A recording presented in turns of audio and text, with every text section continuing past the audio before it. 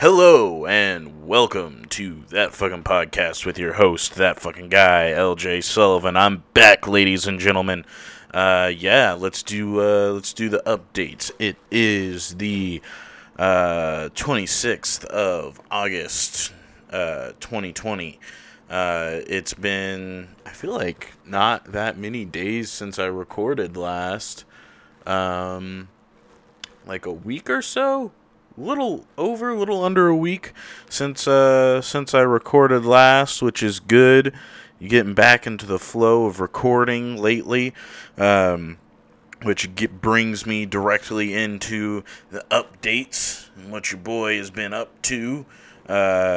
Just trying to get back at it, man. Trying to work on writing more. That's what I'm going to be doing after this. I actually want to talk to you guys a little bit about that because I had a total fucking brain blast with something regarding the graphic novel. We'll get into that in a second. Trying to get back into the dojo this week. Trying to get back into honing my body and my mind and my soul. All at once. It's a beautiful thing, and I'm better for it when I'm doing it, so I'm trying to get back at it. And it's just a matter of creating and forming habits, which if you had healthy habits going on before coronavirus kind of fucked your shit up. Like, I was having actually a lot of really positive momentum before coronavirus, and I kept it going there for a little bit, but you could only do so much. Eventually, the way shit is, it all gets to you. But then there's the opportunity to rebuild and restructure new habits, new ways of doing things, come out on the other side stronger and whatnot. It's all possible, baby. It's all doable. So let's see what else we got. Thinking about mentioning coming out stronger on the other side. Hey, everybody, go help out the lounge at the end of the universe. Go to a thing, to an event, pay for a virtual ticket for a stream. Help these people out, man, because it's basically a collective of artists. And it's like every performance artist in the Boise area needs desperately the lounge at the end of the universe. Maybe not every performance artist. I'm sure there's people involved in Ballet Idaho and fucking the Shakespearean Festival and a bunch of hoity-toity bullshit, but salt to the earth artists need like just a community gathering place where we can fucking do our shit. That's what the lounge at the end of the universe is. No hoops to jump through, no bars, just a place to get your shit done, man, to be creative. So you gotta help the lounge at the end of the universe. They're kind of month to month right now. It's fucked up. Like the end of every month we gotta do like, hey, help. Which, I mean, a lot of people are having to do that in Corona times, but, it's just, you're white-knuckling it. But we're all in it together, so we'll get through it, and, no matter what, artists gonna art, you can't stop that. We're always gonna be around doing our thing, Let me circle back to that, speaking of artists doing art, circle back to that writing thing I was talking about. So, I have a hard time with the graphic novel. Okay. Part of anxiety in general, and one of the root issues of procrastination is if you take on a task that is seemingly entirely too large, it can become daunting and overwhelming, so then you just don't do it. And the graphic novel I want to write is like a long, epic tale. And I don't want that to discourage me, and I don't want that to mean that I never get it done.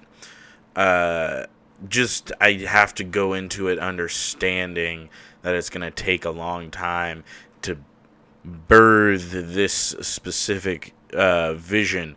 But as a writer, I need to have other projects, other things that I can do to sort of break in to the that sort of realm.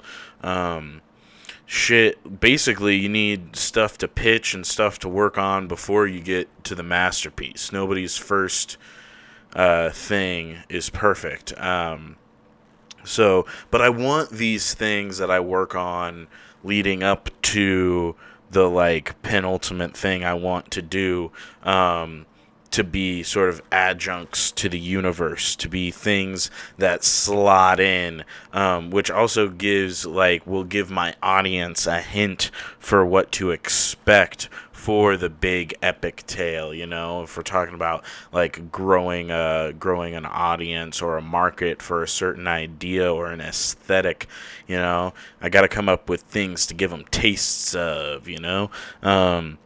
And so I've come up with a few of those. I came up with an idea for there's sort of a smaller group of players in the graphic novel, who are they're sort of the most, in a way, they're the most human. They're the most flawed. They are quite literally the boots on the ground. And so they're getting their hands dirty. They're doing crazy shit, and it would make for good like week to week adventures. Sort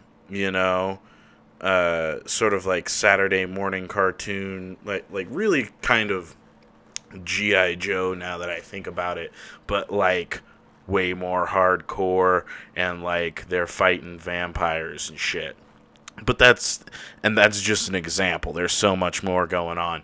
And I did I'm real big fan of outlines. Love fucking doing outlines. Actually writing a thing, difficult. Outlining a thing for the way that I want it to be, pretty easy. I feel like some people are the exact opposite. It's very easy for them to sit down and just start writing, but then they have no idea where the fuck they're going because they don't have an outline. And so, everyone has their own curse to deal with. Everyone's got their process.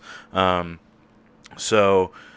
that's not even the fucking thing that I wanted to talk about. I had this great idea. Well, actually, it's an old idea, but I broke ground on the outline for this idea, and I'm excited to start working on it. Maybe today. Kind of need to work on a very specific scene in the graphic novel before I lose grasp of what that scene is supposed to be. It's a negotiation, and like you gotta be in a certain mindset, I feel, to write a negotiation. It's also a very one-sided negotiation, but the one side in which it is one-sided is trying to make it feel not one-sided. These are subtle nuances that can happen conversationally that are hard to capture in the dialogue of the written word. Probably not that hard, but like when you're teaching yourself, hard. So there's that. What fucking did I don't think I told you, you, the listener, y'all, everybody.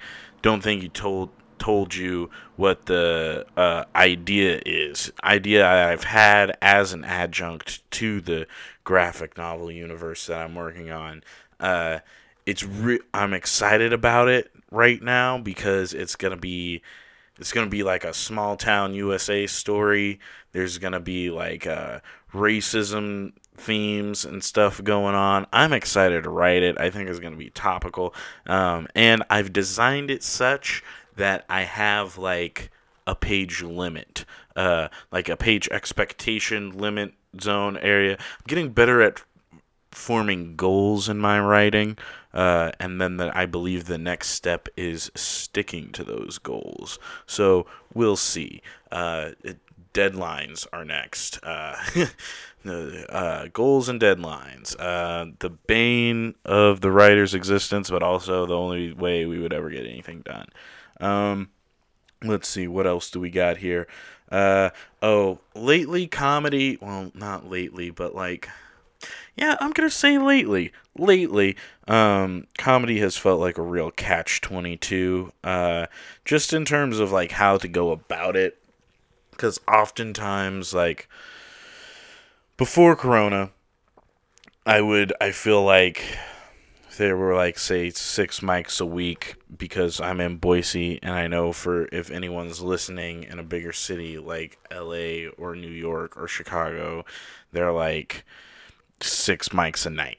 Fucking good for you, fantastic. But understand, for me, 6 mics a week was great.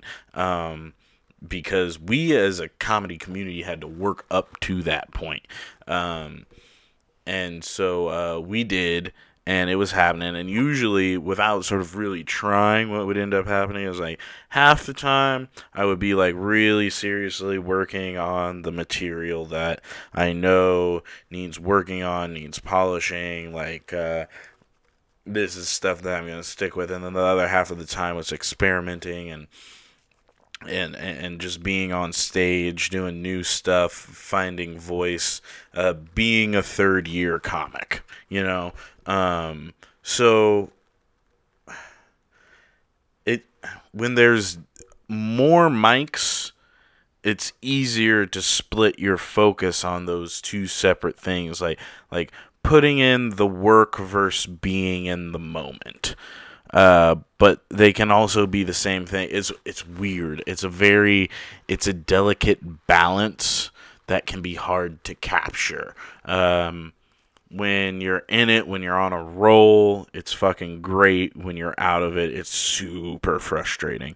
So, it is what it is. You can't be riding high all the time, forever, At some point, there comes a creative lull, and why not have that be in quarantine?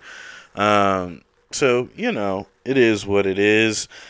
Gonna keep working at it. Gonna see if I can crack the nut. Gonna been trying to listen to more recordings of myself, but that's just annoying as fuck. I mean, editing this podcast is a goddamn nightmare, just because I have to fucking listen to myself. Half the time I don't even listen to the whole thing. I just listen to enough to know that the audio recording is sound and trust the rest, and then it's hits the presses, hot off the presses for you guys.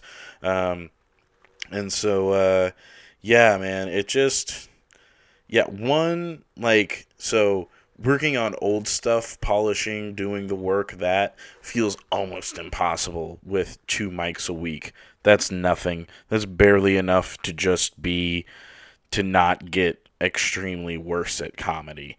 That's what that is. And then, so like getting better, doing new stuff, figuring out new stuff is almost impossible. Almost. Not impossible, almost.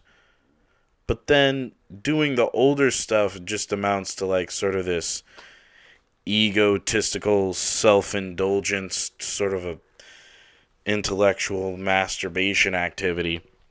Just reciting words that you remember, that make people go ha ha.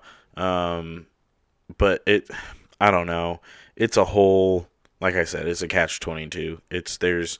The only answer is to keep trucking along, keep trying to figure out a rhythm. That's all you can do in life, in art, in your pursuits, is to fucking just keep moving, be Dory, just keep swimming, you know what I'm saying? Just keep going with the flow, that's all one can do. And that concludes the updates. That concludes the what's been going on with me lately. Just, I'm just surviving, just out here doing what it do. Gonna go to an open mic later tonight. So yeah, we're gonna figure it out. We're gonna do something. The open mic that I went to on Monday, I tried to work on things, and that led me to here, talking about what I was just talking to you, and then, so I don't know, tonight I think I'm gonna just riff and have fun, but then that feels like so lazy, so like not what you should be doing, supposed to be doing, but also it's fucking quarantine. Is anybody doing what they should be doing? I mean, what is should? Define should for the court, please. That's a whole that topicality debate, high school. Okay, you all don't know the same. My brain is moving too fast. Yeah, you have to define terms like should, even though it feels like you shouldn't have to. Um, Simple words like that. Like, there's versions of the definition of the word should that are imply a moral obligation. That's more ought than should. Should can imply like a sort of a pragmatist approach to like what you should do. I don't know. There's a lot of language and philosophy, It's fucking that's the part of philosophy like 101, and just when you start diving deep into philosophy, when you get into like the linguistic types, I'm out of there. I'm done with them. I don't need fucking what's his name, Wittgenstein or whatever it is, or Ludwig, fucking these. Yeah, I mean, it's not that I want to downplay their contributions to the conversation as a whole that is philosophy, but I mean, it just gets boring when you're like, well, what about words? And it's like, yeah, but like, it's sort of questioning the very unstable ground that you walk on. Just walk on it. Like, you could, what are we gonna do here? We just gonna stand around and fucking question if walking is even possible, or are we going to accept that walking appears to be a given and then get to where the fuck we're trying to go? I don't know. That was a huge detour. That wasn't in the notes. That's not supposed to be a part of this. And I should clarify, right now I'm just doing an intro on episode 10, because guess what? Here later in the episode, we're going to have a guest. And it's going to be fantastic, and it's going to be something totally different, totally new. But I wanted to come in here and do a little bit of the huge, get you guys warmed up, So I'm probably gonna just talk about a few more things, and then let the rest of the episode be the guest when we return later to record that. I think I said in the last episode, guest is gonna be Mom. And she's super crazy busy today, so she couldn't come in to record. It's the kitchen. It's not. She didn't have time to stop in the kitchen for an hour. She's a very busy lady, and so, I'll let her tell you guys about why she's so busy, if she wants to. I'm definitely going to throw the ball in her court. It's going to be whatever she wants to talk about, which she's probably not prepared for that. Should I formulate questions? Should it be like an interview? I don't know. I feel like you guys should tune in for what's it like when LJ and his mom hang out. Like, that's probably fun and interesting for some of the people who know us. I keep looking over at the calendar as if my calendar is going to tell me when the fuck she's available. This isn't her calendar. This is my calendar. Whatever. Probably like this weekend or something. That's when we'll get her in here to talk to y'all. But before we do that, before we get into that, there's hot, fresh comic book movie news that we have to cover, because that's a staple on this podcast. The DC Fandom event was just a few days ago, and they talked about a lot of shit. I wrote 4 things down. Like, there's only really 4 things that I super cared about. There's a lot more. There were smaller stuff. There, the mention of cool big things here and there, they did little stuff for, like, a Black Adam movie, for a Flashpoint movie, like, little tidbits here and there. But I want to talk about the main courses, like, the major shit they talked about. The Suicide Squad of it all. The Wonder Woman 1984 of it all. The Snyder Cut Justice League of it all. And the motherfucking Batman of it all. Did you see that bitch? He said, I am vengeance. Oh my god. Oh god. Okay, clearly we need to work our way up to Batman, because I'm too excited about it. Visceral combat it was cheddar. Loved it. Beautiful. Suicide Squad, though. Let's talk about Suicide Squad. James Gunn does the Suicide Squad, which, if there was ever a director who was supposed to do the Suicide Squad, it's James Gunn. Because I'm not sure if y'all remember what James Gunn was doing before Guardians of the Galaxy, but it was shit like Slither, like fucked up, dark. Like, there's a little bit of comedy in there, but it's also like designed to be unsettling for the viewer. I don't know, like, James Gunn is a fucking treasure creatively, and so you need him working on the Suicide Squad. There's no other way around it. You need him there. And the lineup looks great. I'm excited for all the obscure, weird heroes played by A-list actors. Idris Elba coming in playing Bloodsport. What the fuck is that? It's just an obscure Superman villain from like 1972 no one ever knew about. But you know what? They're putting him in the fucking movies now. Like, I love it. The dude who came up with that character probably never imagined that it would amount to anything more than just a quick, like, blip in the history of a much greater, grander character. But now they get a do. They get a thing. They get to enter the consciousness of human beings in whenever Suicide Squad comes out. 2021, 2022. Definitely not 2020. Not shit came out in 2020. Nobody did anything in 2020. Can we restart the calendar? Can it be...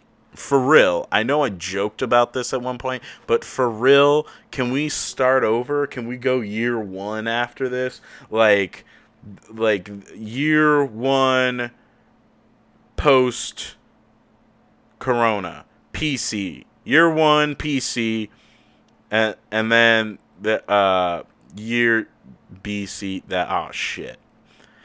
AC after Corona. PC pre-corona. So next year, year one, AC. There you go. We used to do AD, but now we do CE. So there, all right, history lesson, folks. We used to categorize time as BC and AD. The academics have since changed it to BCE and CE.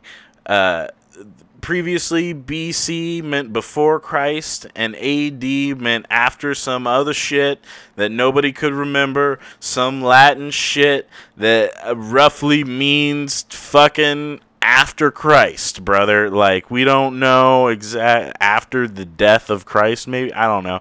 But it's fucking AD, baby. So we were going BC AD. Then people realized nobody knows what the fucking D stands for. We say after death, but then there's a Latin thing that the people with the history degrees say that nobody else knows how to say. We need to commodify this so everyone is on the same fucking page, man. All right, cool. Let's go common era for today. That's what we'll CE. That's got a ring to it. CE. All right, now what do we do for before that? BCE. Oh shit. That lines up with BC, before Christ, but it makes more sense because it just stands for before the common era, giving it an air of historical relevance.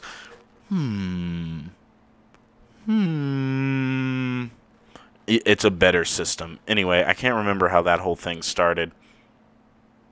I don't remember how we got there. We were talking about Suicide Squad, and then something just happened to me. I don't know. Where are we? What? It's 2020 still? Shit. Okay. So, Suicide Squad, looking great. Excited for all the weird characters. We got John Cena coming in to play a douchey Captain America. That sounds fantastic. yeah, it just looks fun. They're introducing the Thinker into the movie, which could be major shit. They're introducing Mongal, which could be major shit. They're introducing a lot of shit in Suicide Squad that could be like major ramifications for the universe. But you know what? Suicide Squad doesn't feel like that kind of movie. Suicide Squad feels like these characters are just here for fun.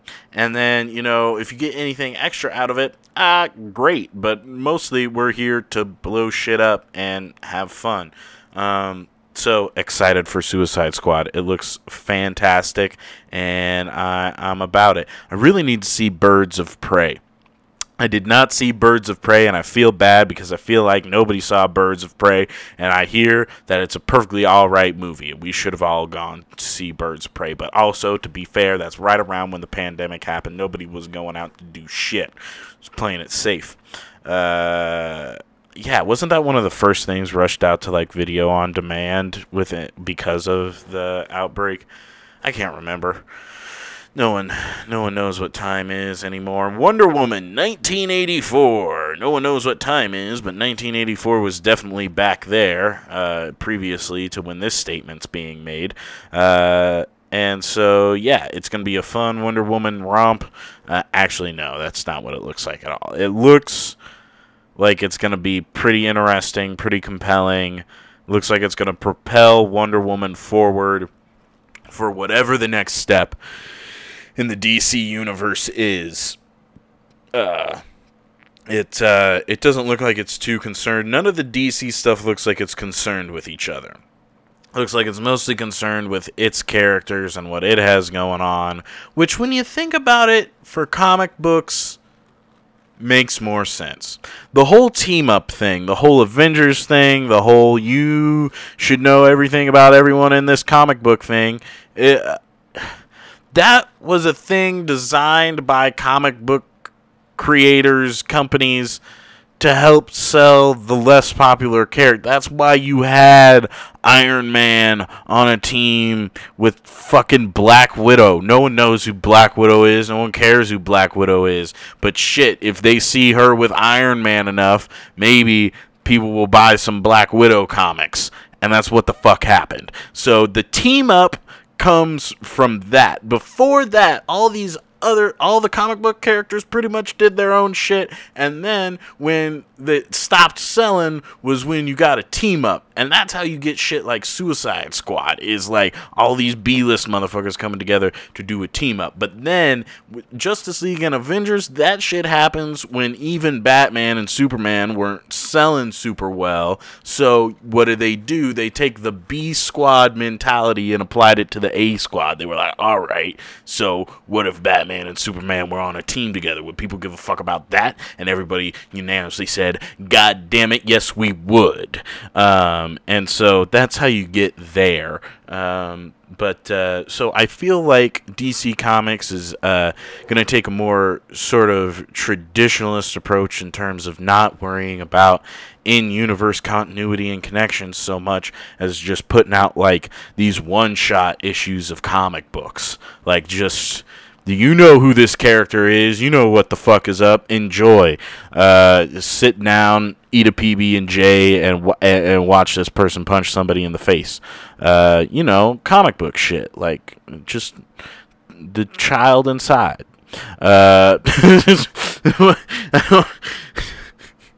Delight it? I don't know. It's like, it's appealing in a fundamental nature, I guess is what I was saying. And getting them all together is appealing in a fundamental nature too, but it doesn't have to be that way. I don't know. I feel like, DC is starting to figure out its own way of doing things, which involves being less concerned with everything lining up and being connected. They did the Joker movie. That's not connected to anything. When I talk about Batman here in a second, that's not supposed to be connected to anything. So ultimately, they are doing more of a traditional, not even traditional, but just old school. This is like crossovers used to be so rare, and that's why they were fun. And now it's just like a regular thing, which is fine and cool and dandy, because then everybody gets to play together with everybody else. But, it's nice to let Batman go do his own thing and not be concerned with what the fuck Kal-El has going on, you know? Anyway, speaking of, that was supposed to be Wonder Woman 1984 talk, but it just ended up being like generalist Justice League talk, which kind of segues nicely into the whole Snyder Cut thing. Am I excited for the Snyder Cut? Yeah, I'm excited for the Snyder Cut. It looks really fucking good. It looks like the movie that we were being sold with Justice League. Was I okay with Whedon's Justice League? I was fine with Whedon's Justice League. Cyborg said booyah. That's all I wanted. Cyborg said booyah. But see, I'm not a person who read the comics. I'm a person who grew up watching Teen Titans. Two totally different demographics. There's like the hardcore fans, and then there's the whatever fans, and like DC at best was doing great at pleasing the whatever fans with Justice League and Suicide Squad. Like the fans that come and go with whatever is popular, whatever is happening in the moment. Sure, they saw it, maybe they liked it, maybe they didn't, but the people who keep comic book movies profitable and alive, and the reason that people probably fucking hate them, those people were not happy because they weren't doing it right. Not just like so people weren't happy with Snyder's previous attempts, mostly with Batman v Superman. So then the studio started getting heavily involved, and that's how you end up with a Justice League situation, and also a little bit of a Suicide Squad situation. The first one, the David Ayer one. That one, you can also tell, like, he might be the next one to get release the Ayer cut. Anyway. Because you could tell for the promotional material of that movie that there was a whole other movie going on in there too before they started fucking around with it in the editing.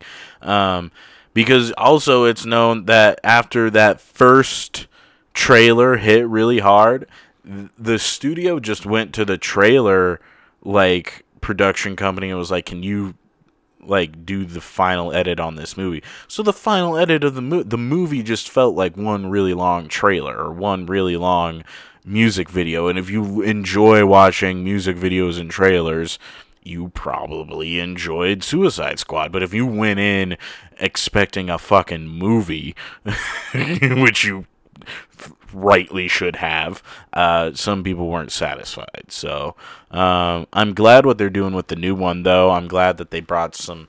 I'm glad the approach James Gunn is taking, where he's not scrapping everybody from the last one, but he's bringing in a bunch of new faces, and it's staying traditional to the Suicide Squad comic. Like, you would get one issue with one group of people, and then another issue with a different group of people, because in the last one, somebody's fucking head got blown off because they weren't following orders. That's the Suicide Squad. These people are running around with fucking like collars, chips in their brain, where if they don't do what Amanda Waller says, boop, fucking gone, head gone. And they don't shy away from that in the comics, and I don't think James Gunn is going to shy away from it. Wonder Woman 1984, super excited about Cheetah. I love it whenever they give comedic actor or actress opportunities to do like a cool dramatic and or action role.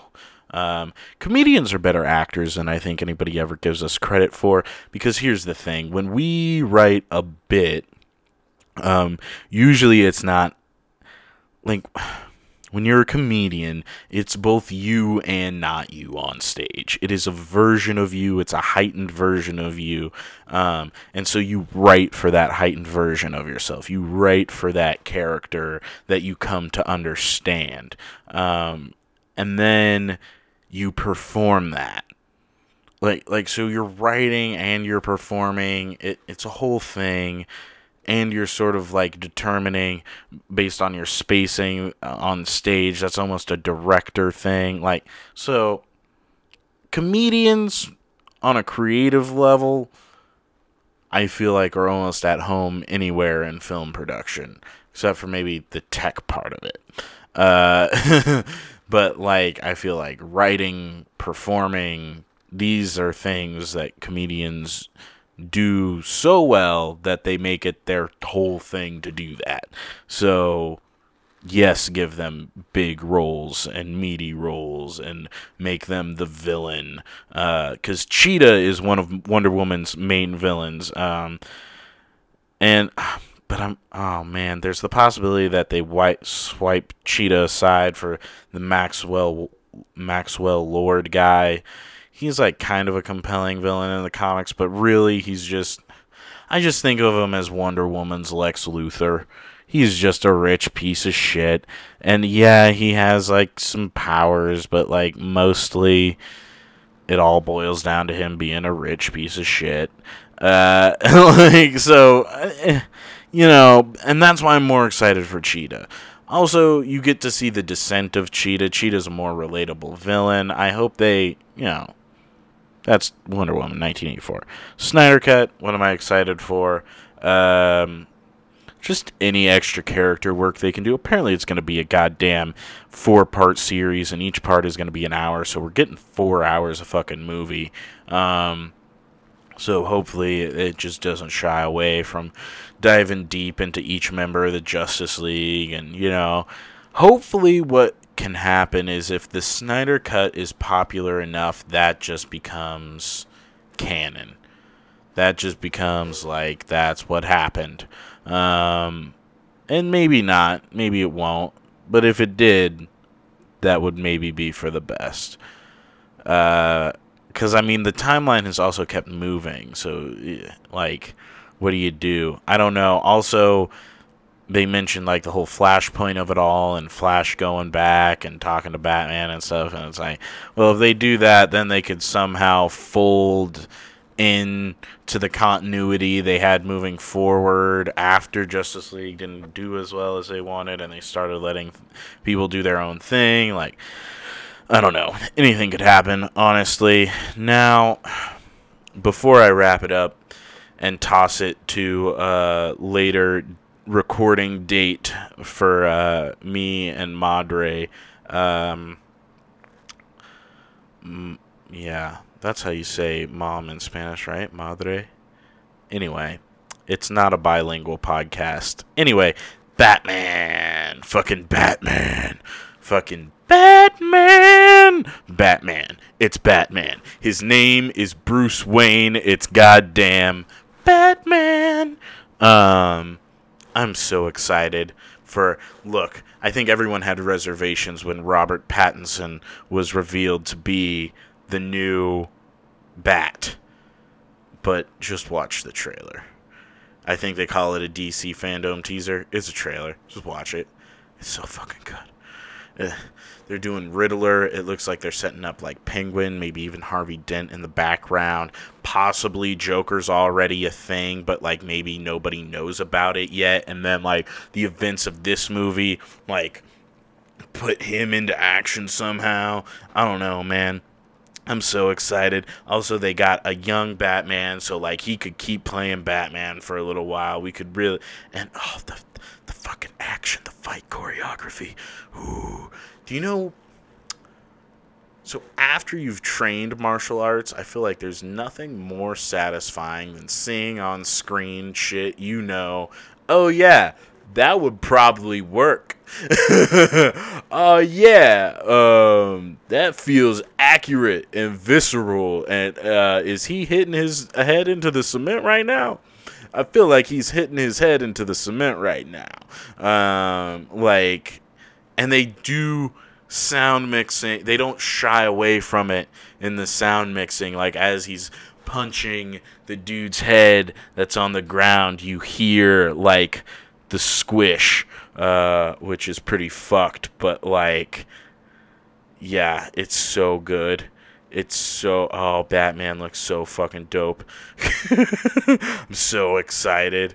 So excited for this iteration of the Batman. He is vengeance. Oh man. There's not a lot to say other than like, I'm so excited. Sound design, the soundtrack, the way it's shot, the lighting, the mood, everything. Just it all looks great. It all looks so fucking fantastic. It's the Batman we've always wanted. I feel like it is literally the Batman we have always wanted. Like, it's taking the best parts, the parts of every person's favorite Batman up to this point and rolling it into one and giving us the definitive Batman. I could not be more excited. There's literally no other way to put it. I'm fucking stoked for this iteration of Batman. Like, way more than I was for fucking Batfleck, even though he's been doing a great job. Don't want to talk shit, because he is coming back for the Snyder Cut and apparently for the Flashpoint movie. So that'll be good. Which also puts this new iteration of Batman squarely in his own continuity. But again, Flashpoint movie, anything could happen. Like, Barry Allen could start with Batfleck, go through time, see Michael Keaton, interact with that Batman, comes back to his original timeline, only difference being slightly younger Bruce Wayne, played by Robert Pattinson. And he just has to roll with it, because at this point he had to roll with Keaton being with the Batman over in the different timeline, and now he's in this timeline and everything seems like the same except for this one thing. Like, what are you gonna do? You can't, like, if you keep pulling on threads, you're just going to be traveling through different timelines forever. You got to just settle on one that's fucking similar enough. Rick and Morty rules, bitch. You know what I'm saying? Like, this place is close enough. Yeah, I mean, like, the dog's assholes all smell like peanut butter, but that's just one thing. That's just one thing. Everything else is the same. So just accept the peanut butter assholes and keep living your life the way that you would in the original timeline. See, when you have a generation of people grow up watching Rick and Morty, I think it's going to fundamentally change the way a lot of people think. Not just watching Rick and Morty, but, quantum shit and just that level of, like, multiversal thinking, infinite possibilities, meaninglessness, forming your own meaning in any given reality. That could be heavy. That could really affect the way that a generation thinks. Anyway, that's everything. That's everything that I have down in the notes so far. What'll be next is I'm going to press the pause button. I'm going to work on writing that one-shot short story in the graphic novel universe.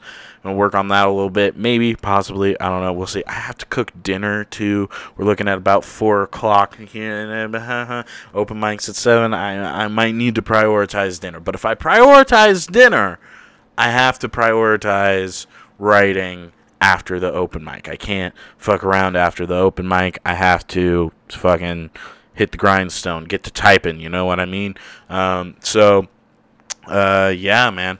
I'm excited to be getting back into the flow of my creative pursuits. I'm excited to have you guys listening to the podcast, and we're going to have my mom on here in a little bit, see what she's excited about, see what's going on in her life, see what she wants to talk about. Maybe she'll have some wisdom to share. I'm excited about it. All right, we'll continue this conversation here in a second, guys. Thanks for listening. Okay, now do what you just did. Mic check, mic check. Do it again. Mic check, mic check. Okay, now, hold on. Okay, now we can start talking. Hi, Mom, what's up? Hey, LJ, how's it going? It's pretty good. It's lazy Sunday for the both of us. Yes, so. I've been very lazy today. Yeah, it's, I try to let people know when things are being recorded, because I'm not great about uploading, like, the day a thing is recorded. Oh, okay. So, it's October 18th, 2020. You have a birthday coming up in a few days. 4 days. 4 days. That's fun. What are you getting me? Huh? What are you getting me? Well, that would ruin the surprise. Oh, okay. Well, as long as there's a surprise coming. Also, I asked you what you wanted for your birthday, and you said Target and Fred Meyer gift cards. That was different. How was that different? Because you were asking for someone else. Okay. And for that person, that was a safe answer. Okay. If you were to ask me what I wanted for my birthday for yourself as the purchaser, my answer would be completely different. Well, what would your answer be? Oh. Putting me on the spot. Oh, well, see, that's the show. Welcome. Hi. Welcome to the show. I know it looks like our kitchen, but it's the podcast right now.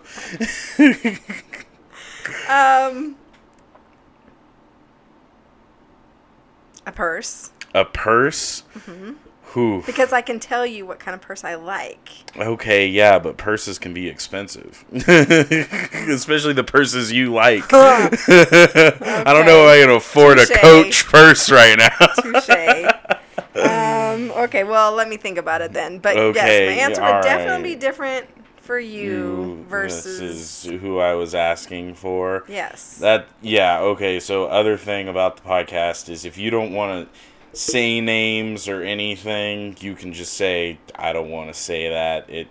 The audience is very small right now. I feel like a lot of the people who listen are friends, so they already know you. But also, podcasts could blow up any day now. People might come back and listen to the past episodes and stuff. So, it is a public record, which is kind of fun. Yeah. Something that was brought to my attention is something that's cool about this whole thing is if I have kids, then they get to listen to this. And that would be kind of cool. Yeah, exactly. Someone pointed that out to me, like, hey, even if you're doing a podcast and no one's listening, like, it's recorded so, like, your kids could then listen to it and hear, like, what you were thinking and going through at the time and stuff. It's almost like a digital journal, kind of. Yeah, I like that. Plus, you're really into history and... Yes. All that kind of stuff. Yeah, so being able to... I have a note here on my podcast notes from when we found that old newspaper a few days ago about the Historical Society. Mm-hmm. That's how into history I am. I was like, old newspaper about FDR dying? Yeah. We need to contact the Historical Society. And usually you procrastinate and put things off. And you called right then and there. And I was like, oh my gosh. I immediately called a museum and was like, what do I do? And they were like, Historical Society. I haven't called the Historical. I called the Historical Society and they were like, contact the archives. And I have yet to get a hold of the archives. So I still procrastinated. That first step, I was very invigorated because I thought it would just be one step. And then as soon as they were like, you need to call somebody else, I was like, this can wait. This is going on the back burner. Yeah, exactly. No, but that's really a good, I don't know who said that to you, but that was a good point to make that this is a record.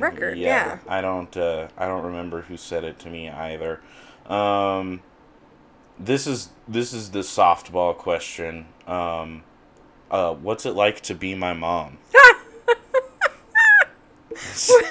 Yeah, what's it like? What's it like to be LJ's mother? A life in the day of LJ's mom. Yeah, because, I'm sort of an interesting character, so what's it like to mom that? To mom that. Well, I feel very grateful and blessed that I've had such you're an amazing child and cool. An amazing human being and very intelligent and so to be your mom, I've learned a lot being your mother. You've taught me a lot.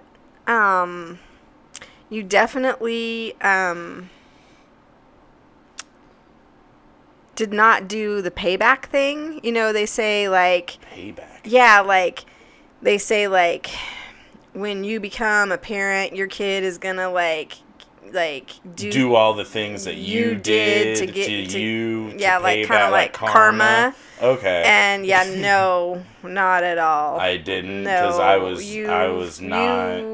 You've been, like I said, a joy to raise. You didn't give me any. So hold on, wouldn't be doing my job if I didn't pause here and dive into that. What were your young adult teenage years like? What were you putting grandma through that you were worried karmically would come back around? What were you getting into? Grandma, don't ever listen to this. Yeah. Or mom, don't ever listen to this. Well, I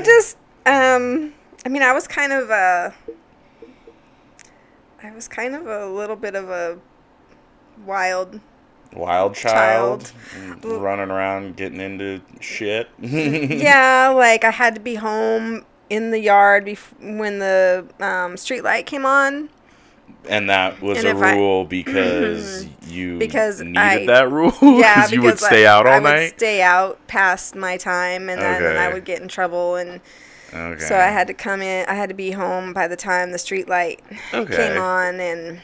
But how old did that rule apply till?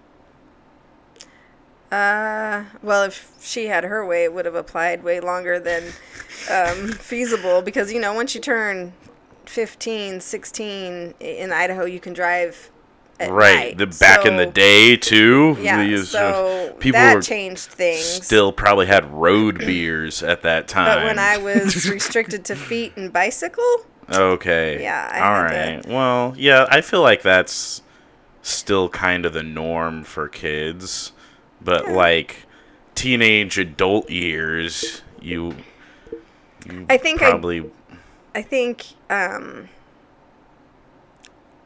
I did more things that were questionable. Yeah. Like getting on the backs of motorcycles and things. And drinking underage. Yeah. Well, I did some of that too. Yeah, but not as much. Not as much. Okay. What we did when we were your age. I have told multiple people that knew me then, I am so grateful LJ is not how I was then, because.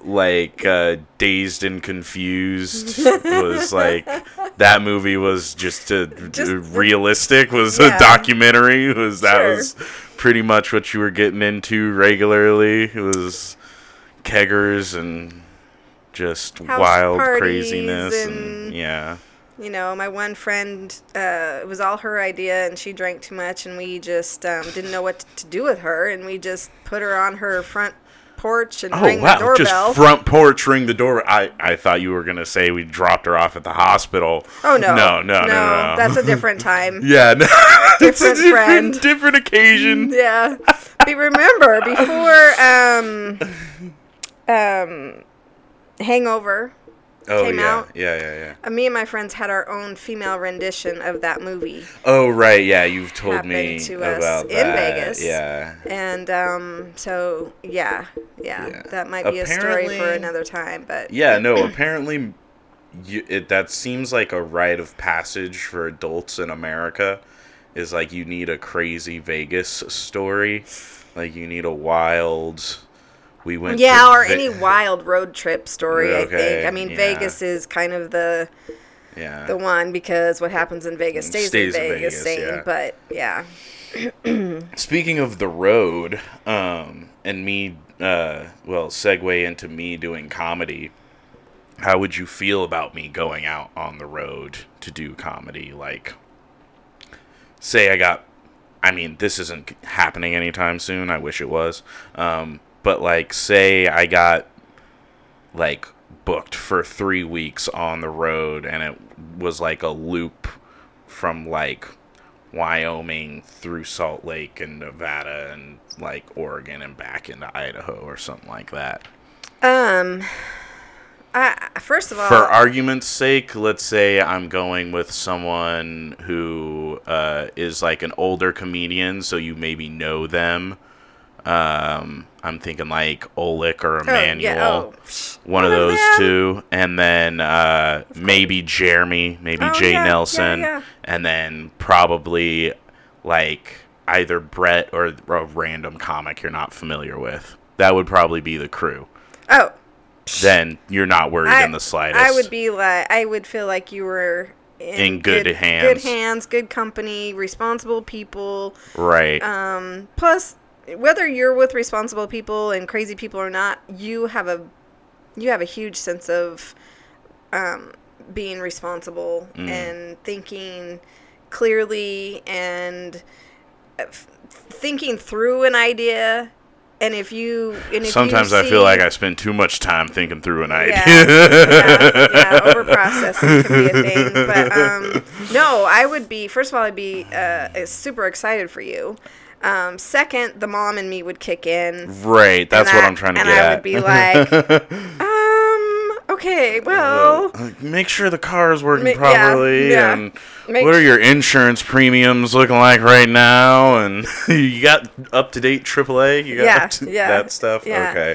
You got a ride in the jukebox, in the glove compartment. I mean, you got to be prepared for whatever may happen, especially if you're going through I'm Wyoming. not sure if the audience just caught how fucking gangster you are. I'm not sure, because you just laid down some shit most of the people of my generation wouldn't understand. She just suggested I have a gun in the glove box, everybody. She just said you need to have a firearm with you. Well, you said you would be going through Wyoming. I mean, shit, Wyoming's the concern. Well, because white people? White people. Yeah, got you.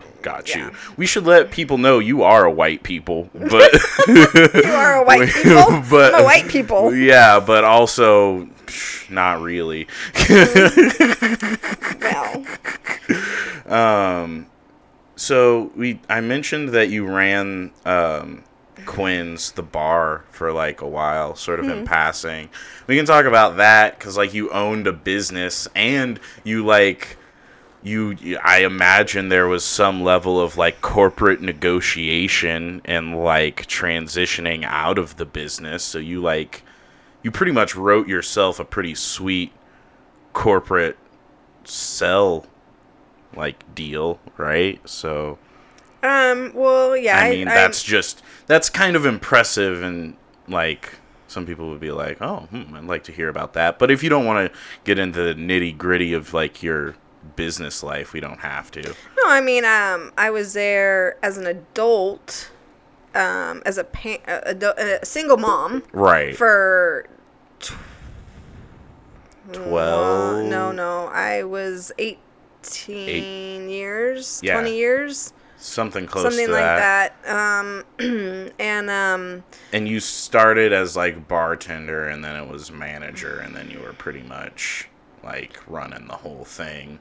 Well, so let's go back. So as a child, right? Because your grandpa owned Quinn's for 47 years, right? So as a very young child, if I didn't go to preschool or daycare or be with your grandma, I had to go to work with your papa. Doing dishes, yeah. And, your two aunts worked there. And so, we had to learn everything from the bottom. We had to learn how to be the dishwasher. Very similar I'd experience. be put on a bar stool and rolling silverware. To roll silverware, make toast, whatever it was. We had to learn from the bottom. And back then, we learned from career waitresses. Like these women, you probably don't know the show Mel's Diner.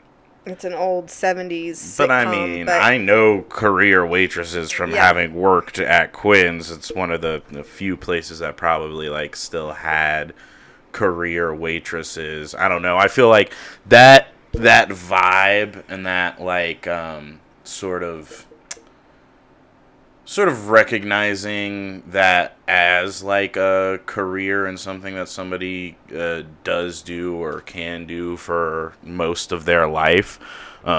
I think as millennials get older, that'll circle back around because a lot of us are just in service industry. So once we're like 40 and we've been in service industry for 20 some odd years, it'll be the rebirth of the professional waitress, waiter. You know? Yeah. But so we had to learn from the bottom up. And then when I would come back to Boise, and I think it only happened one time, but one summer during college, I worked there and was a cocktail waitress. And then when I came back with you, after when you were little, that's when running it pretty much became the thing. Okay. So you didn't sort of have to transition from bartender into running it since you had already done cocktail? Well, because I had already learned all of that stuff. But I was what they call a working manager or working owner. So I got you. So you did jump behind the bar because that's what I remember. Waitresses. I did shifts as waitresses. I even had to do shifts as the cook in the kitchen. Like shit, didn't know that. Oh yeah. Well, I remember as a kid you coming home late because you had to close the bar. So I just assumed you were working bar shifts back in those days. But you were working manager. That makes sense. So you're basically I did whatever I needed to do. Whatever. Bar back, whatever came up, you just do. Yeah. Okay. Yeah. That's cool. Which is different in a lot of places now, especially franchise corporate places. Yeah. Sometimes you don't have the training or the flexibility or the availability to just jump in and do whatever needs to be done. But when, it's family owned and you're, one of the owners, you have to. That's what it is. Yeah. Let's see. Okay, so we mentioned Grandpa real quick in that because we had to say that he owned Quinn's for 40 some odd years. Something that's like weird that I didn't expect to start happening, but I never realized how young you are. Some of my friends have parents who are older, and so they're getting older, and so they're having to start to kind of have to deal with that.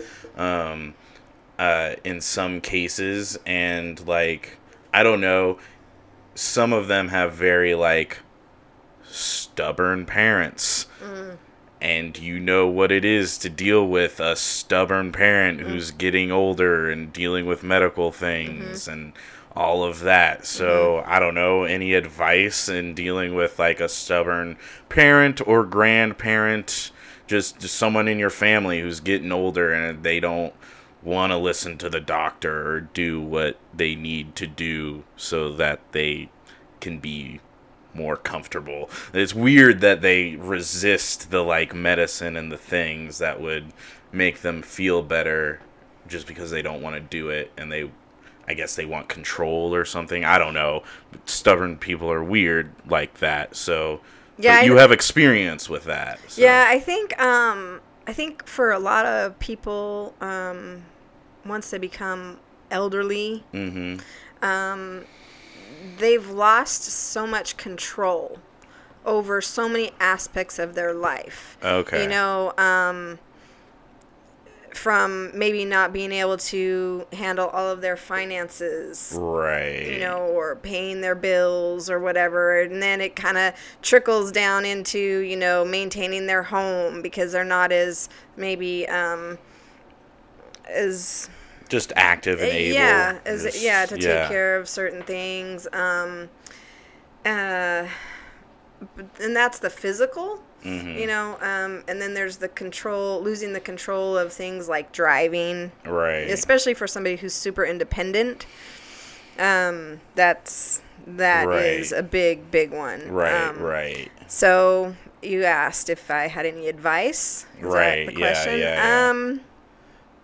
I guess I think the best piece of advice I could give is any way that you can make them feel that they are still in control, or that they still have options, right, and they have they have a say in what's going on. Right, make them a part of the conversation, sort of, right, like decision makings and things. Right, versus just doing it and then having to deal with it. Oh, sorry, sometimes the audio... Hold on, we're gonna pause. Did it lose us? Yeah, it probably didn't pick up everything we were saying there for a second. I wasn't paying attention to the boards, so I'm just gonna have to edit through that, which is fine. I've had to do it before. But you were basically just saying, like, the best advice you could give would be to make the person feel like they still have some control and some say in what is happening with them. Mm-hmm. Okay. That's good. That's a solid piece of advice, and we can sort of end that topic there. Because I think the next one might be something that you latch on to a little bit more. Because it was something one of my friends came over, sort of heard you mention it, and they were immediately interested. So I think a lot of people in my age group would probably be interested to hear you talk about it to the length that you're willing to talk about it. But like you said, you lived through the LA riots, and then all of the Black Lives Matter stuff that's happening now with George Floyd and Breonna Taylor. You were saying it was sort of giving you flashbacks and stuff. But just like, I guess, like what it was to live through the LA riots and stuff. And I don't know if you want to bring it full circle to now, you can. And if not, I'm interested in history. I think a lot of my friends probably are too. You lived through like a historically very notable thing. Yeah. So, yeah. Yeah, and it's weird to catch a documentary or that's like, because I think after, I don't know if it was 20 years later, they did a show about, or a documentary about the LA riots, and to hear that, the like retelling of it. Yeah, the retelling of it, or even to go back to a show called Frontline. I think it's usually like on public TV. Yeah, and like the way they covered it at the time. Yeah, like the way they covered it at the time, because that there's one Frontline in particular that I'm thinking about that was just a short time after the riots. And it's weird to hear how they spin it, and how different people in all of Los Angeles, how different the riots were for them. Right. I was in college. Real quick before you get into you were in college, I've seen the same thing with like riots in Portland and Seattle, because I have comedian friends who live there now, and they're saying things are totally different than what the news reports are saying. So it's interesting that you're like, even back then, like Frontline was spinning it weird and stuff. So, but anyway, you were in college. Yeah, so in college at Loyola Marymount University, and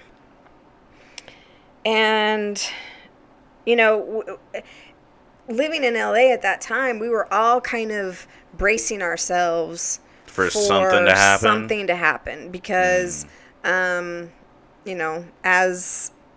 we all know, NWA they kind of had already sounded the alarm, and then so tensions were high between the police and the people. Tensions were high. Rodney King, a year prior. That was a full year prior. About it, yeah. In my brain, the Rodney King riots and the LA riots are all rolled into one big. Yeah. See, no, the Rodney King incident happened first.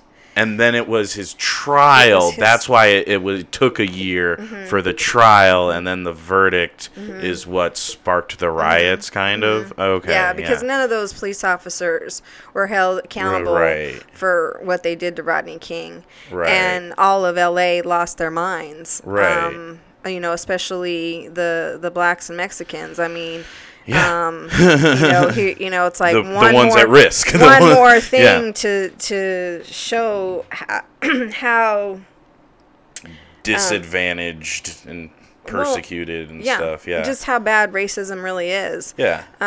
And so we were all kind of like prepared for something to happen. I remember having to go, and buy bottled water and candles and batteries for your, because we didn't know what was going to happen. Were we going to have power? Were we going to have water? Right. Like, what was really going to happen? And so it was a little stressful and chaotic as we watch this trial go on, and then you get to the deliberation, and you're just like, hey, what's going to happen? And so when that came down, that they were acquitted,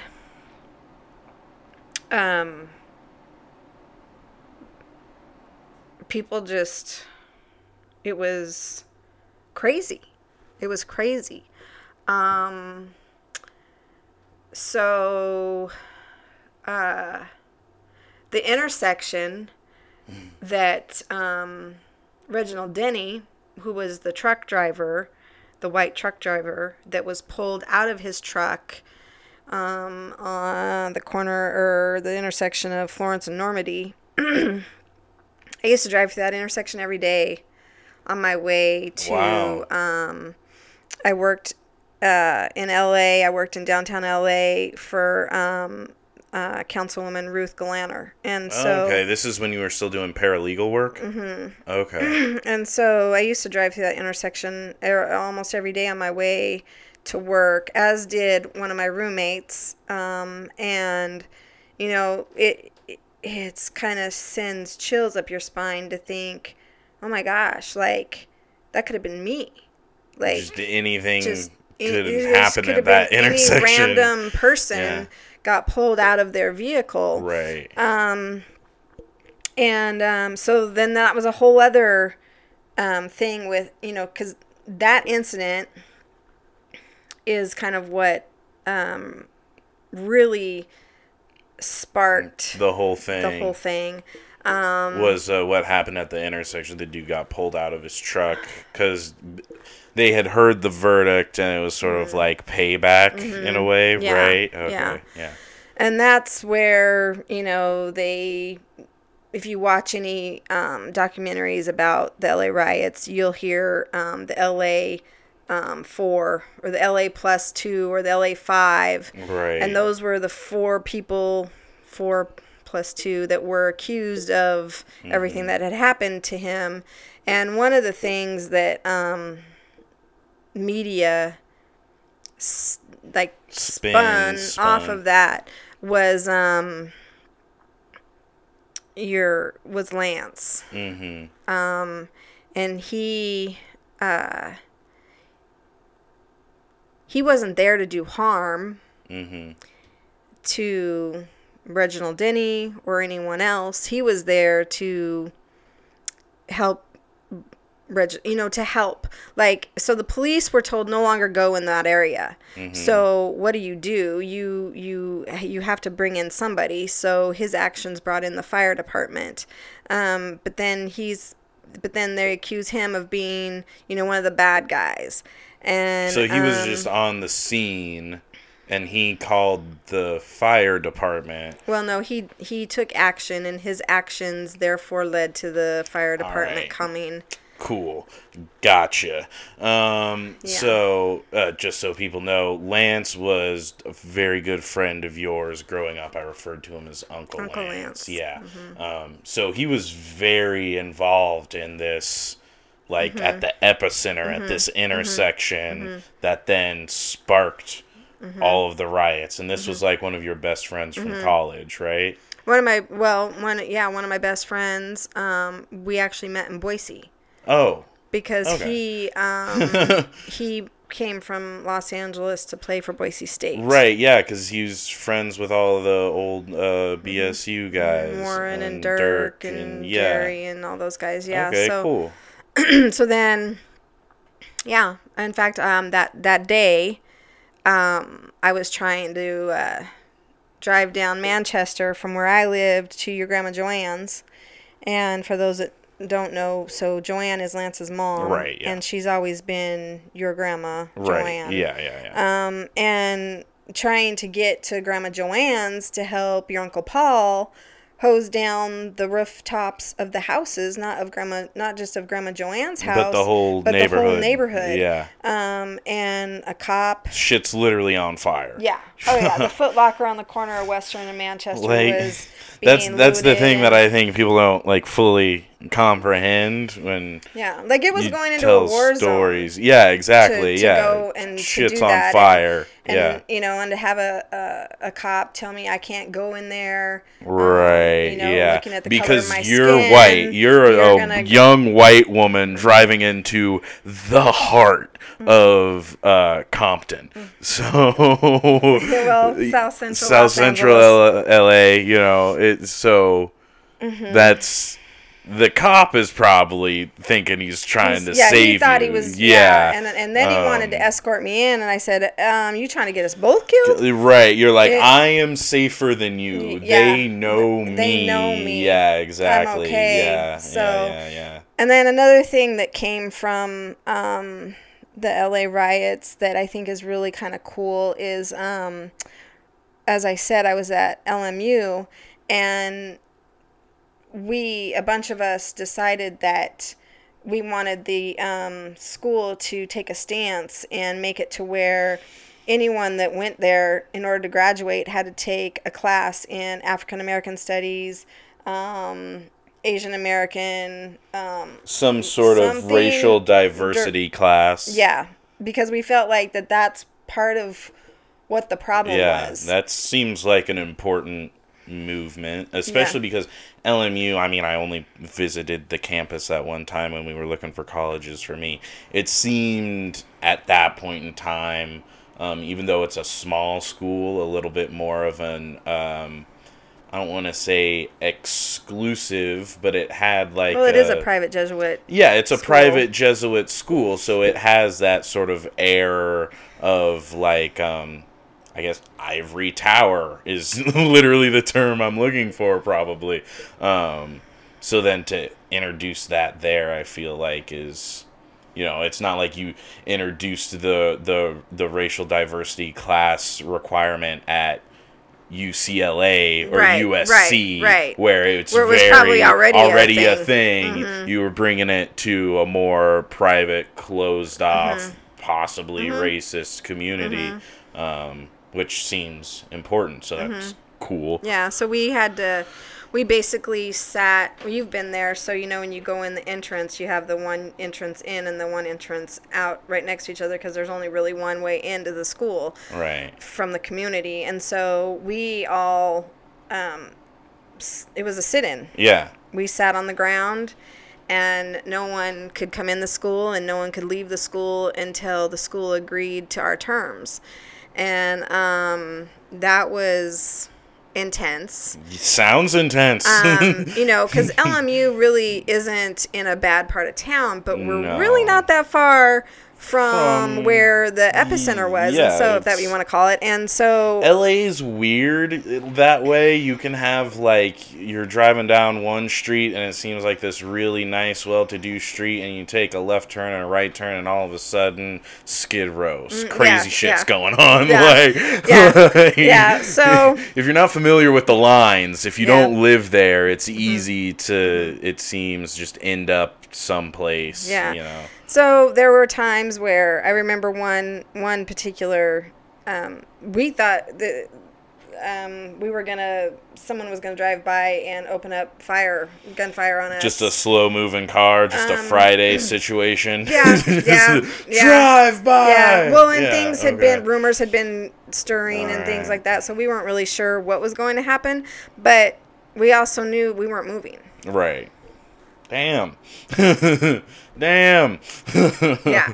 So LMU went ahead and took that on, and along with a few other things that we had requested and wanted changed within. Nice. Yeah. So you got to affect change in the middle of all that craziness. Yeah. That's pretty cool. Yeah. So it was cool, and it was it was a crazy time. It was a crazy time to live there. It was my so I graduated in May, so this all popped off in April, right? Oh, so you were So by the time graduation was coming around, and your papa and your aunt Trudy were driving from here. Papa loves to tell this story. He loves to tell the story. He's driving into California, and he's got a gun on the dashboard, and the cop stops him and is giving him all this stuff, and then, he's a Marine and he knows what he's doing, and you're down there, and it's a whole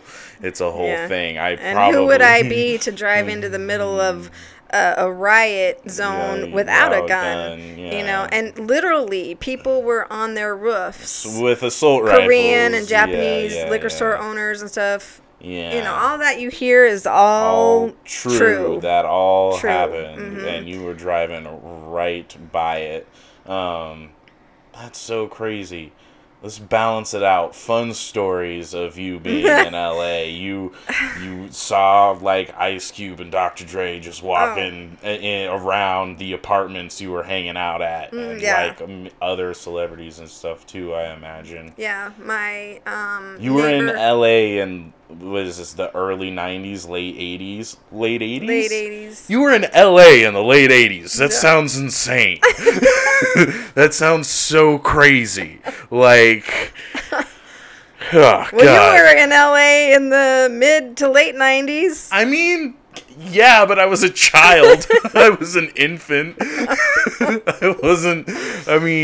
You were a young adult in LA in the late 80s. That sounds like a trip in of itself. The big hair, neon colors, cocaine. Oh my gosh. All types of crazy shit going on. Yeah.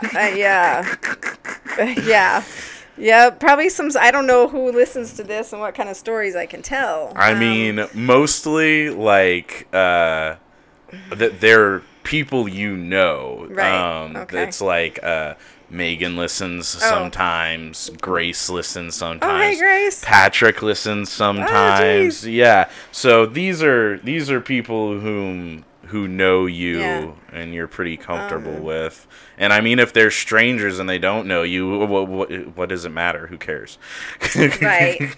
Also, I don't think we've said your name yet. You're just on as mom right now. So it's like professional reasons or anything. It doesn't matter. They would really have to backtrace through me to get to you. Yeah. I think you're fine. Well, yeah, I don't think I would say anything too crazy. I didn't even think about what you just said. So I do work with kids and stuff. Do you want to talk about working with the kids? Because that's a thing that you did in LA. Yeah. But has looped back around to now, because you were working more with like at-risk sort of like they had like learning and emotional disabilities too, but it wasn't the main concern more like their environment and stuff, or just they were more at risk, more from the streets, more right. It's if they weren't reading at the level they were supposed to read at, it's not necessarily because they had dyslexia. Maybe they had that too, but it was probably because of the environment they're being raised in. Their living environment. Yeah, I worked with girls, all girls. Which by that time I was around for some of that. I got to come in and be the baby in the classroom, so I'm sure that was fun. Yeah, working in a group home with all girls pregnant with you was interesting. I bet it was.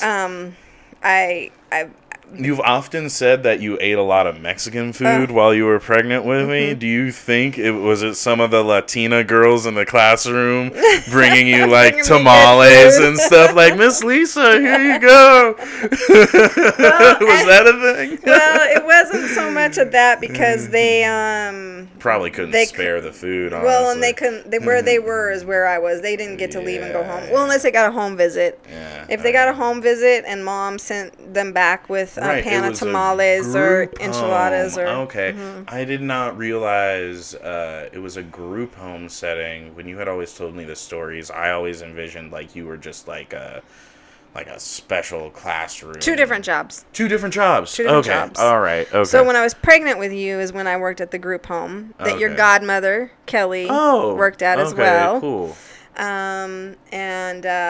In fact, she was there the day that I thought I was pregnant, and she was like, "Okay, this is what we're gonna do. We're gonna go to the store and we're gonna get a pregnancy test." And oh wow, she was there for the pregnancy test. Yeah. Oh my god. Yeah.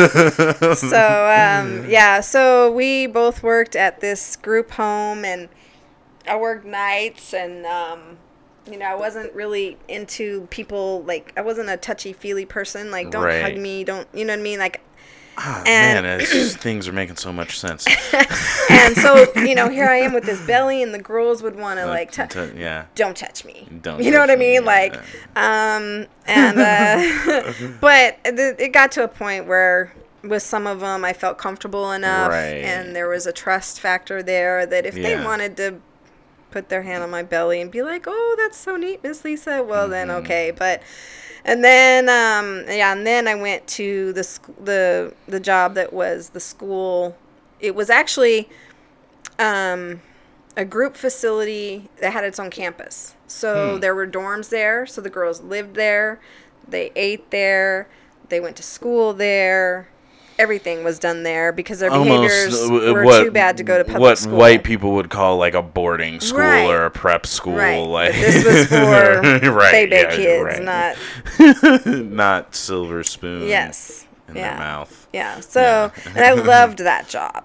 And that's what brought you into doing what you're doing now. Like, you kind of had to take a detour through Quinn's for like almost 2 decades. But you circled back around. Now it's more, because we're in Boise, Idaho now. Now it's more kids with like learning disabilities. More kids that are on the spectrum with autism and Asperger's and ADHD. I mean, the list goes on and on and on. I mean, one client of mine probably has 8 diagnoses. Well, and like, I mean, I don't know a lot about psychology, but I know a little bit about psychology, and the Venn diagram of symptoms for all of the things that you just named is damn near a circle. Oh, yeah. So it's real hard to pin down, like, is this ADHD or is this PTSD? Is this autism? Yeah. Is it anxiety? OCD, is it yeah, exactly. It's real hard to tell. That's why we need medical professionals, or mental health professionals. Mental health.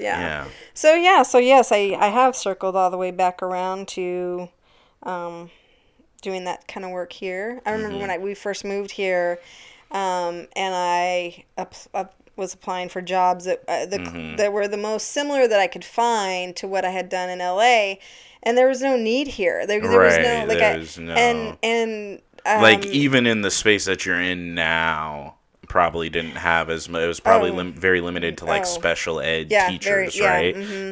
Or occupational therapy people or something like that. But and I remember the lady told me, what'd she say? I think it was like something like $7 or $9 an hour or something like that, and I just looked at her like, did you miss the part on my resume? Like, I have a college degree. Like, I have experience. So many millennials. What is going on right now? And she was like, well, there's really no. She said, no. You know what her exact words were? What? Welcome to Idaho. Yeah. And it is literally taken me 20 whatever years to finally be making what you were making now when you were like got out of college. Yeah, in California. That's insanity. That's so crazy. That really speaks to how, like, when me and some friends were just having a conversation about this, like, a comedian had gone to do some stuff on the road and came back and was just talking about Idaho, and he was saying that it just speaks to how, like, Idaho isn't the best place to do comedy in, because he went to like Wyoming or Colorado or something, and he was in this super conservative bar, but everyone had a great time even though they didn't know a comedy show was going to be happening. And oftentimes here it doesn't end up that way. If you're in a conservative bar and they don't know that a comedy show is going to happen, you're probably not going to have a good show. But so but I didn't liken that to like, oh, Idaho's bad for comedy, because I don't think that's true. I think the real issue is Idaho is fucking backwards and like behind the times. Like literally, even like I remember being a kid and it was super apparent that Idaho was behind the times. Like when we would go to LA, just like shopping around or just like whatever. Like Idaho was clearly like a few years behind. Yeah.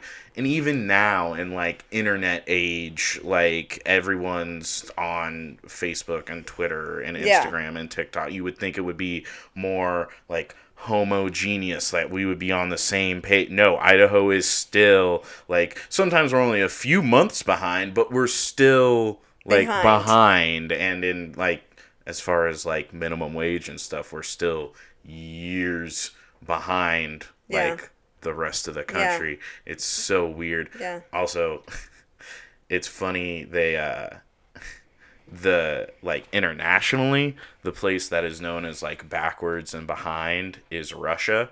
And it's funny because we both have a Moscow. Yeah. There's Moscow, Idaho, and there's Moscow, Russia, and they're both backwards as fuck.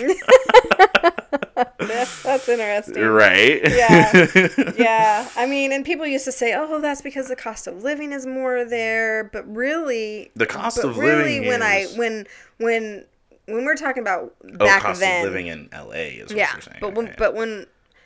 But really, when we made that transition to come here, back really, in the only 98, I mean the 99, the things that really contributed to the like cost people were like living. The price of gas or the price of groceries or and it was like I got here and it was like it's really not that different. Now property taxes and things like that, but that's so much of like quote property values is bullshit, like HOAs and stuff. So it's like how would you compare like apples between to oranges. states and stuff? Yeah, exactly.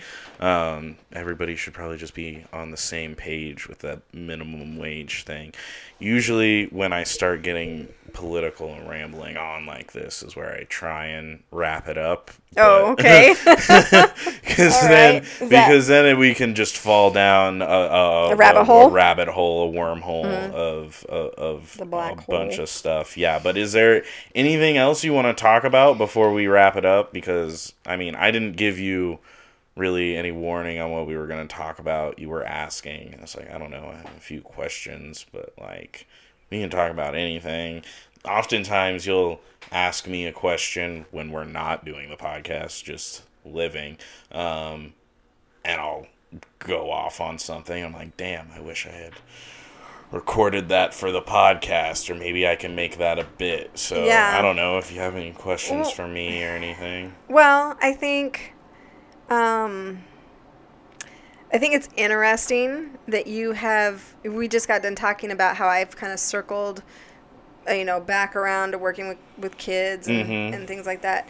Well, you too have kind of circled back around, because when you were little, I know where this is going.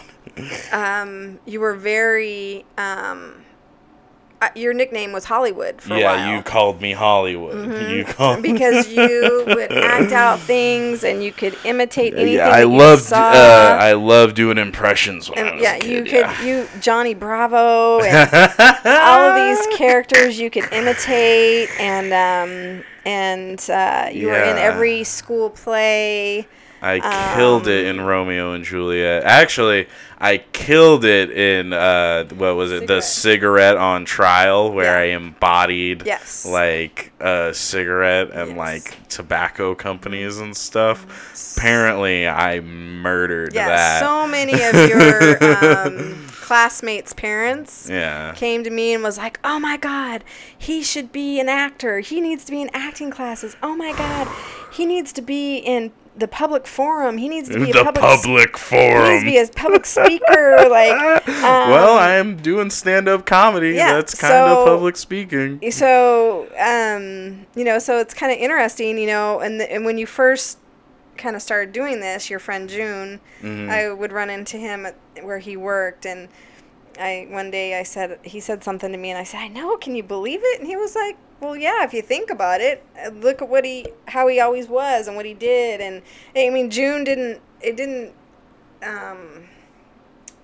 shock him at all. Right. That this is the road that you've taken. Right. Just because he remembers how you were then. Yeah. And I was like, oh yeah, you're right. Huh. So you too have kind of gone. Well, so just to show how it's a circle. So that was like me in elementary school. Yeah. I was doing like plays and things like that. I was in choir and things. Camp Crescendo, which is like, if you've followed me to this podcast from Jeremy Nelson's podcast, our first episode together, we learned we had both gone to Camp Crescendo like only a few years apart. He's not that much older than me, which is weird to think, but anyway, so that was me as a kid, and then I feel like around like 8th grade I started becoming more academically inclined. I started focusing more in on school because I needed to. If I wasn't focusing, I wasn't doing well. So it was kind of out of necessity. So, and like sports and things are thrown in there as well. So there was sort of a time almost between like, because the cigarette on trial was 5th grade. So almost like I would say 6th grade for a long time forward, it was like school and sports back and forth kind of. Yeah. Until like I went to try and do comedy at Quinn's when I was 18, and then college and things and figuring stuff out. But then 21, you can get in the bars, really started doing it. Yeah. So that's the circle, just so everyone gets. Yeah. Well, and I think in high school when you took debate, it was a different manifestation of the same thing. Right. Yeah. I think that kind of set things off a little bit differently for you at that time. And for those that do not know, my child lettered at Boise High School in debate. I did do that. Not a lot of people know that you lettered. Oh, really? I didn't. I don't think of that as like a thing to brag about outside of high school, like after high school. Well, it may not be, but even in the time, even at that present time, you didn't really, I don't think, appreciate what I had done. You know what was, and you know what I wish I could, like, if I could go back and maybe tell myself a few things. One of the things I would try and tell myself is like, not to compare myself, because though I was doing well in debate in general, I was on the Boise High debate team, which was like a really good debate team. So there were 2 to 3 other teams on our team that did better than me. And so I was comparing myself and not seeing myself clearly, understanding my strengths and things. So when you go to the first meeting as a parent and the debate teacher tells you, oh, you don't have to worry about signing that because first-year debaters don't go on these trips. Travel. They don't go out of state to go on tournaments. 2 weeks later, I'm getting an email from your teacher saying, hey, we need him to go out of state for this because he's one of the better debaters that we have. And that was definitely true. Another thing is like how you sort of chart your progress. I would say like the first year I really like exploded out of the gate. So I was noticeably one of the best ones. And then the second year, I think the the graph was less like straight up, still increasing, but the angle sort of went down a little bit. And then by the third year, I was a senior, it plateaued. I wasn't interested in getting better at debate. I had already done that. So I think that the way that graph looks, and then also just me comparing myself to people is what led to that. I've been getting blown up on my phone, and it's just... Is it time for us to shut it down? No, it's just Democrats trying to get a hold of me. Like, do you want to support Joe Biden? And it's like, I don't have to support Joe Biden. I don't want to. The lesser of two evils. I guess. I also hate that phrasing, but that's kind of what it is. I don't know. But again, once we start getting into politics, that's when it's time to shut it down. Time to shut it down. Mm-hmm. Unless I start the episode like this is going to be a politics episode. Which sometimes I do that, but I feel like it's only fair to let the audience know what they're getting in for. And they didn't sign up for politics this time. Well, thank you for having me as your podcast guest. First guest. Thanks, Mom. Thanks for coming on. You are welcome. I hope that we get to do another episode some other time. And, we probably will. And it makes up for you not letting me go to your shows. Oh, do you want to talk about that real quick? Or? That's up to you.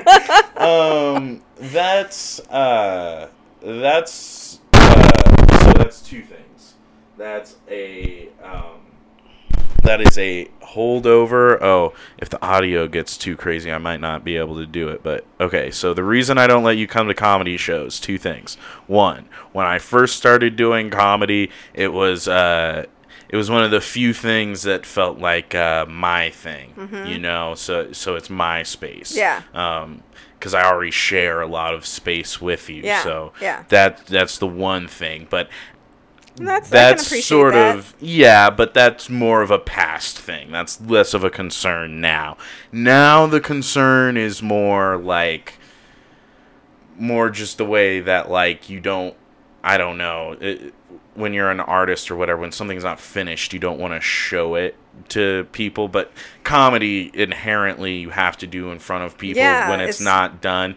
But you're one of the few like audience members that I can be like, no, wait, it's not ready yet. No, wait, it's not ready yet. So like when it's ready, when I'm like recording for my first album, or I get a chance to do a Netflix or Comedy Central or HBO or Showtime spot, you're gonna be there because that's it. That's gonna be my first like, okay, this is ready. This material is ready because it's going out to everyone, not just this bar room full of people. Like, right, but you also need to do what you just said you wish you could have done back a few years ago. Not compare myself? Not compare yourself. Well, it's not about comparing myself to, like, people who are already on Netflix, but just knowing that that to get to the place where you have a comedy album requires a certain caliber of skill. Yeah. And just being honest with myself, I'm not sure if I'm there yet. Right. But, like, getting closer, working on it. So once I feel like I'm there, you'll get to...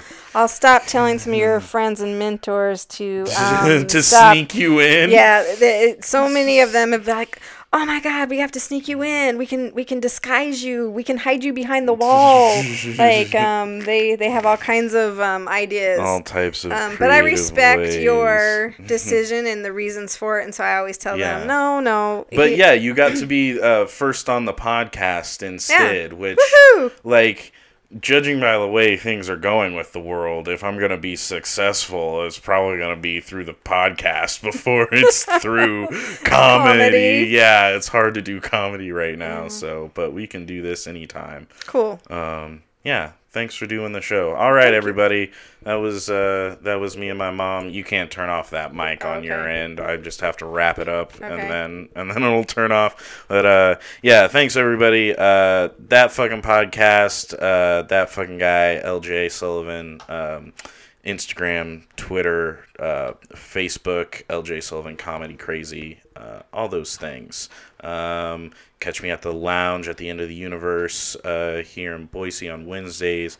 Mad Swede on Mondays, and it looks like we're going to be doing East Side Tavern tonight on Sundays. Yeah, what? So yeah, in about an hour I'm going to be over at the East Side. All right, everybody, thanks for listening. Peace out.